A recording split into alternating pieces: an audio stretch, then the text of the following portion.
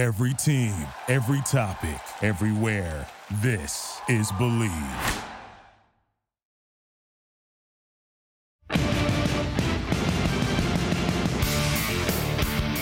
Hello, Raider Nation. Welcome to the Believe in Raiders podcast on the Believe Podcast Network. I'm Dennis Ackerman. To be joined by former Raider great Stanford Route. Stan, how we doing? Pretty good, my man. Like I said, we're getting this week 3 started. Got the Raiders and the Steelers coming on Sunday night, so definitely excited. And hopefully we can go ahead and get a W at home.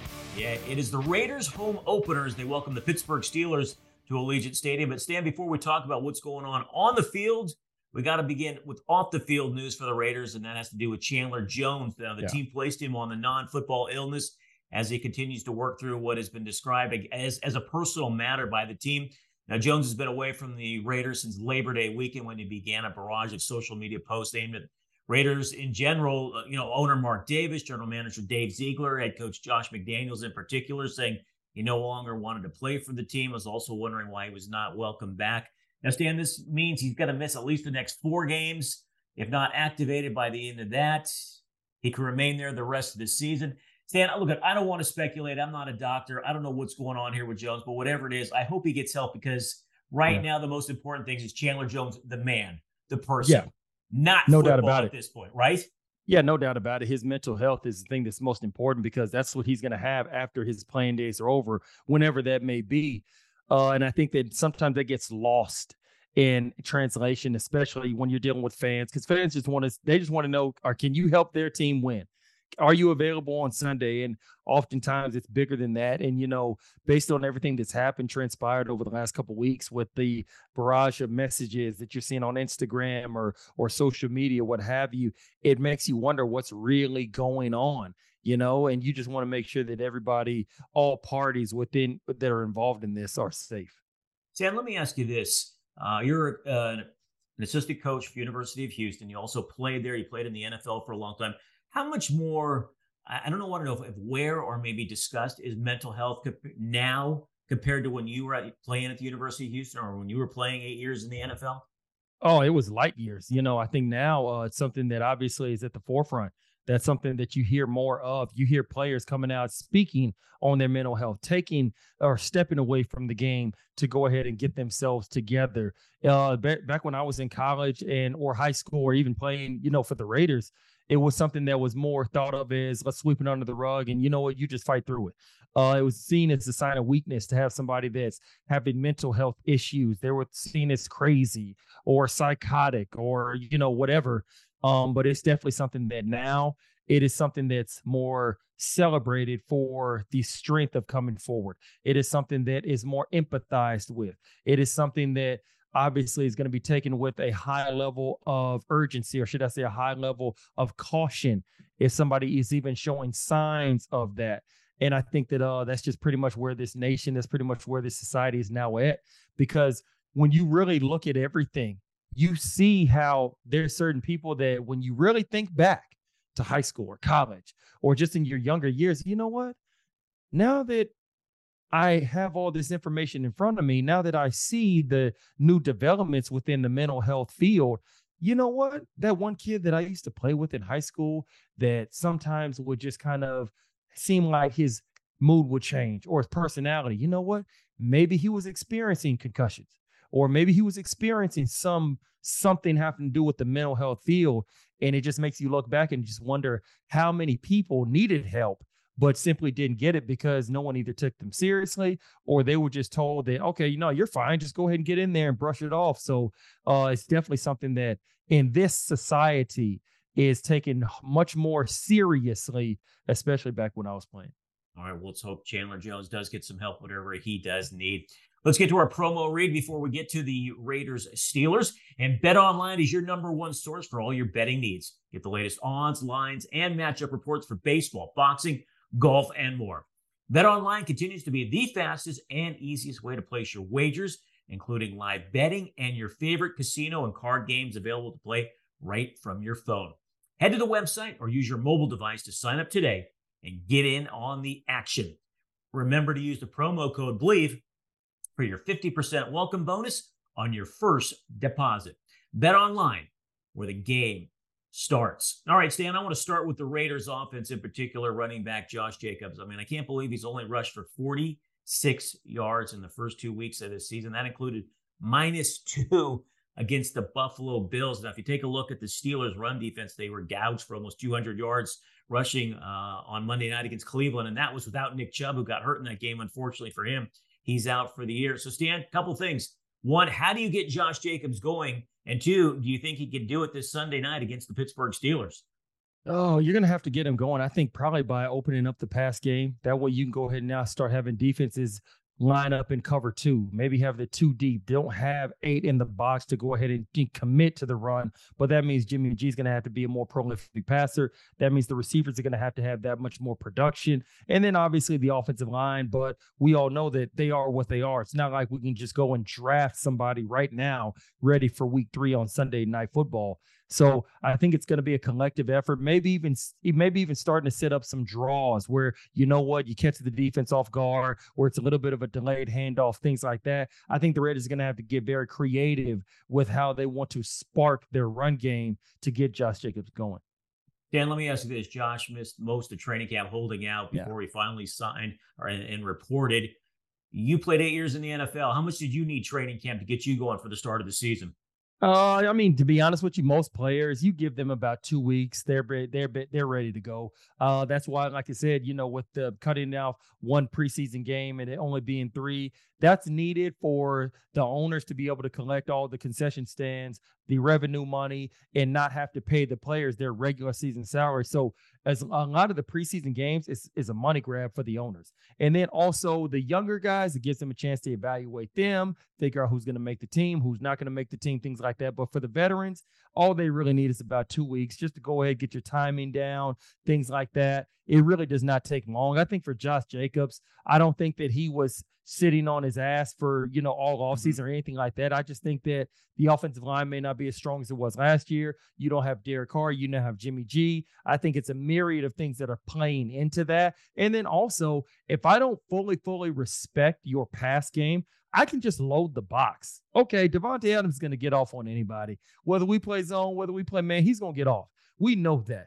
I think that there's a myriad of reasons why the Raiders are struggling with the run game right now. I don't believe it's because Josh Jacobs held out all year, and because of that, he's already lost his step, and he's not the same player. I don't think that for any stretch. I think that you have several reasons. The Denver Broncos, they're pretty good on defense. Now, they're not what they were last year, clearly. The Buffalo Bills, they just got beat by the New York Aaron Rodgers-less Jets Monday Night Football last week. They ain't about to come home to Orchard Park and then lose to the Las Vegas Raiders. They're not doing that. So you look at the first 2 games of the season, obviously game 2 did not go as well, but I think to sit up and automatically assume it's because Josh Jacobs has lost his step, I think that's a premature assumption. Obviously, we'll see as the season goes on, but I think that it's a collective effort if you want to get him going. Dan, the Raiders offense has scored just 27 points so far. And I wonder, with all the new faces with Myers and Jimmy G and the new tight end, I wonder how comfortable Jimmy G is in this offense. I was looking at the numbers. Stan, he's targeted basically 3 players with most of his pass attempts. So talking about Davante Adams, Jacoby Myers, who's only played in 1 game, and Josh Jacobs. Stan, those 3 have accounted for more than 70% of his throws. And then you look at a guy like Hunter Renfrow. 1 catch, 1 target. Their first round pick, the tight end, Michael Mayer, 1 catch, 1 target. So let me ask you this. How comfortable does Jimmy G look to you in this Raiders offense? I know it's only 2 weeks, but give me your thoughts. I think he looks just like what you said. He's 2 weeks into a new offense, a new scheme, a new team. Obviously, he's been with Josh McDaniels. We know that. But how long has he known Davante Adams? How long has he been teammates with Davante Adams, Hunter Renfrow, and everybody else? Remember, he signed with the Raiders, what was it, back in March or something like that? But remember, he was kind of injured, coming back from the surgery, things like that. There was questions about his contract where if he's not available fully healthy on such and such a day, they can basically just cut him and part ways with him. There was all of that nonsense that you were hearing back in the earlier part of the year. So I think some of that is playing a part. And then on top of that, Jimmy G has never been known as a gunslinger. He's never been known as somebody that's going to throw the ball 50 times a game and lead you to success. So I think, once again, I think there's a myriad of reasons or factors that's going into the lack of production that you're seeing in the early going. So once again, Jimmy G is at his best when he's got what? The New England Patriots defense, the 49ers defense, or the 49ers run game. So right now, the Raiders don't have either of those. So you're putting more on Jimmy G's shoulders, and that's not something that he's proven to. And thus far in his career, at this point, that's not something he's proven to be somebody who can overcome lack of a run game and a defense. Okay, Stan, I want to follow up with that with Hunter Renfrow. I don't know how he only has one target through the first two games. This was a guy who had over 100 receptions 2 years ago. He was Derek Carr's comfort blanket. I mean, especially on third down, you knew it was third and Renfrow, and he was going to pick up the first down. Is this on Josh McDaniels to get Renfrow more involved? Is it on Renfrow? Is it on Jimmy G? Is it a combination of all three? I mean, I think other than Jacobs, that's the biggest head scratcher going on right now with the Raiders offense. Absolutely. I think it's on Josh Jacobs. I think it's on Jimmy G as well, but definitely Josh Jacobs, you're the head coach. You're the offensive coordinator. Yeah, I mean, I'm sorry. Yeah, Josh McDaniels, you're the head coach. You're the offensive coordinator. It's on you. This is your team. If Josh McDaniels doesn't have a good year this year, I'm not sure that he's going to survive and be the head coach of the Las Vegas Raiders in 2024. Maybe you do, but I'm not certain on that. So I think that he definitely has to get Hunter Renfrow more involved within the offense, figure out ways, whether it's a screen, whether it's a jet sweep. You got to get the ball in his hands in some form or fashion to get him going, because as defenses get deeper into this season, they get more film on Jimmy G in a black and silver uniform. They're going to start just rolling the coverage to Devontae Adams, where, you know what, as long as we can go ahead and stop him, we'll be just fine. Sorry about that. We'll be just fine as a defense. All we got to do is stop him, because we know they don't have anybody else that can beat us. All right, let's flip to the defensive side now. Stan, your biggest worry heading into this season was the Raiders secondary, and so far, I mean, it's come to fruition. Opposing quarterbacks, Stan, I can't believe this, are completing 86% of their passes so far. Stan, what is standard? What is standard for a defense to give up these days? I mean, not 86%. I would probably say somewhere between 50 to 60. I would imagine somewhere in that area, but maybe up to 65, 70. If it's that high, then you can't be giving up a lot of yards per catch. Okay. You can't be giving up a lot of yards per game. Maybe you're giving up a high completion percentage, but it's not for a high number of yards, if you understand what I'm saying. Yeah. So it's got to be one or the other. But yeah, with like you just said, 80 completion percentage, no, that's not good for any stretch in any capacity. So they definitely have to do a better job of that. But I think that's where the pass rush becomes that much more paramount. And obviously, Tyree Wilson, slow to start.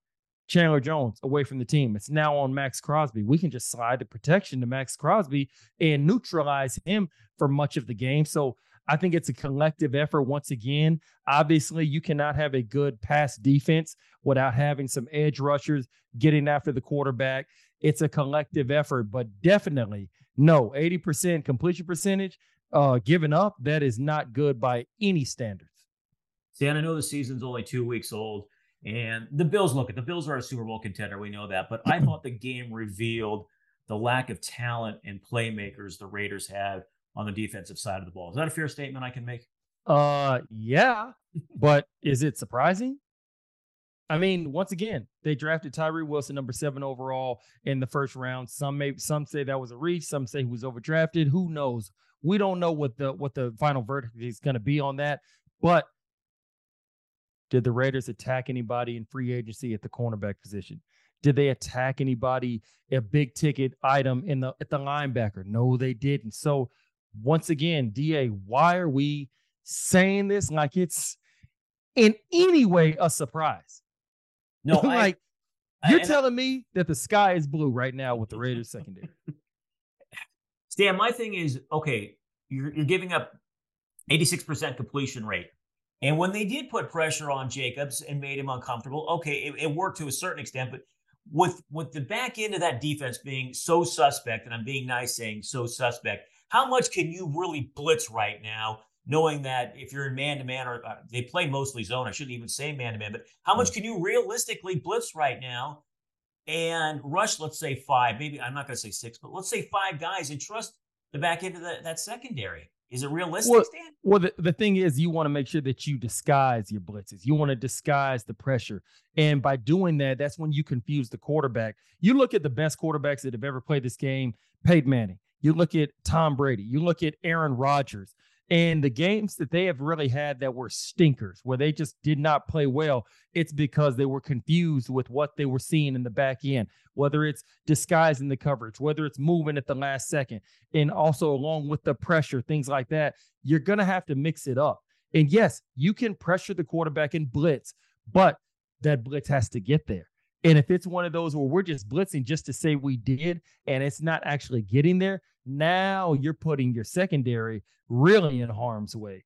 But if it gets there, and if you're able to disguise, now that quarterback, for one more split second, he has to drop back and take one more split second to process what the hell he's seen. So if you're starting in 2 high and then all of a sudden you're moving to single high, where you're having a strong safety now come down into the strong curl hook, or you're having maybe the nickelback go back and be in his deep half for some sort of converted cover 2 or something like that, well, that quarterback's got to be able to diagnose that. And that takes one more split second. And hopefully that one more split second, Max Crosby can come barreling down his blind side and get the sack. That's how pressuring the quarterback works, because if you don't have the guys in the secondary, that rush, that blitz has to get there that much more because of the deficiencies that you have in the back end. So yes, you still want to blitz. You can't just sit back in zone and just let the quarterback go ahead and pat the ball and then just have his way and just throw the ball wherever he wants to.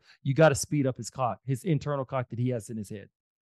Dan, taking a look at the Steelers offense, I mean, I don't think it's anything special through the first 2 weeks. I mean, Kenny Pickett, he's put up some good numbers. I think he's more like, okay, what is his potential? He made some nice plays against the Browns. The 49ers made him look awful. Najee Harris is a good running back. I wouldn't say he's a great running back. So, I mean, when you look at it like that, I mean, this is maybe an offense equivalent to Denver's right now. Perhaps. I think that's a pretty safe assessment. I think that Kenny Pickett, first round pick, obviously went to University of Pitt, second year. So that right there in itself, Pittsburgh in its tradition has been more run the ball. You got Franco Harris, you got Willie Parker, you got Jerome Bettis. And then look at the quarterbacks. You've had Terry Bradshaw, but he had the steel curtain. You had Neil O'Donnell going to the Super Bowl. They lost to the Dallas Cowboys. Big Ben is pretty much the only prolific passer that you've really, really known of to wear a Pittsburgh Steelers uniform. So just off of that alone, yes, it's a little bit more toward the Denver Broncos as far as what the offense is right now, but you can still win with that by playing the way that they played on Monday night against Deshaun Watson and the Cleveland Browns, running the ball with Najee Harris, like you just said. Kenny Pickett is able to make some quarterback throws. He's not to the point where he's now doing it consistently, where he's doing it at a high level like he's Josh Allen or Pat Mahomes. But right now, Kenny Pickett, the way he's playing, Pittsburgh Steelers can win some games. Are they going to win the AFC North? I wouldn't go that far, but they can definitely win some games and win Sunday night. So they're definitely not anybody to be taken lightly. Still somebody that you have to make sure that you game plan for. And if you don't execute, you will lose to them. I hope that doesn't happen for the Las Vegas Raiders on Sunday night. But everything that you're saying to your point about the offense, yes, they are more than capable of being able to come out of Allegiant Stadium successful.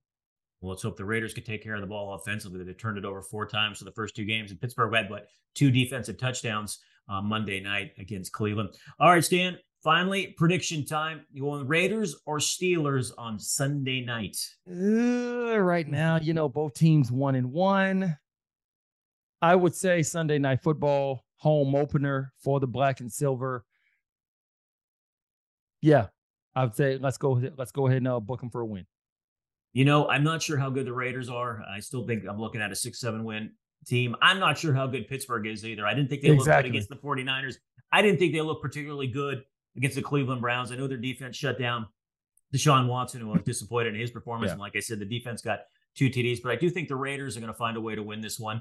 I think it'll be an ugly game, but I think home field advantage is going to work in the Raiders' favor on Sunday night. Stand 20-17, maybe 21-17, something along those lines. I don't think it's a very high-scoring game either way, but I do think the Raiders come out on top like you. And Hey, look, I think after 3 weeks, if you told somebody the Raiders would be 2-1, I think you'd say, I'll take it.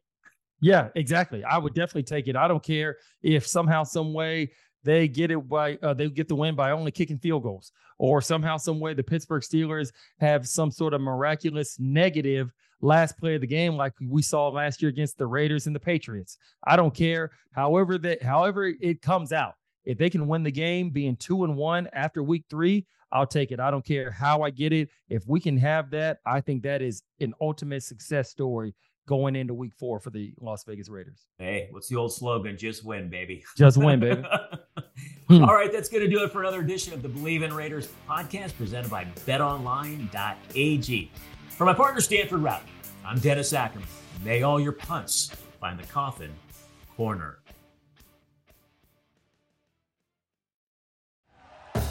Thank you for listening to Believe. You can show support to your host by subscribing to the show and giving us a 5-star rating on your preferred platform. Check us out at Believe.com and search for BLEAV on YouTube.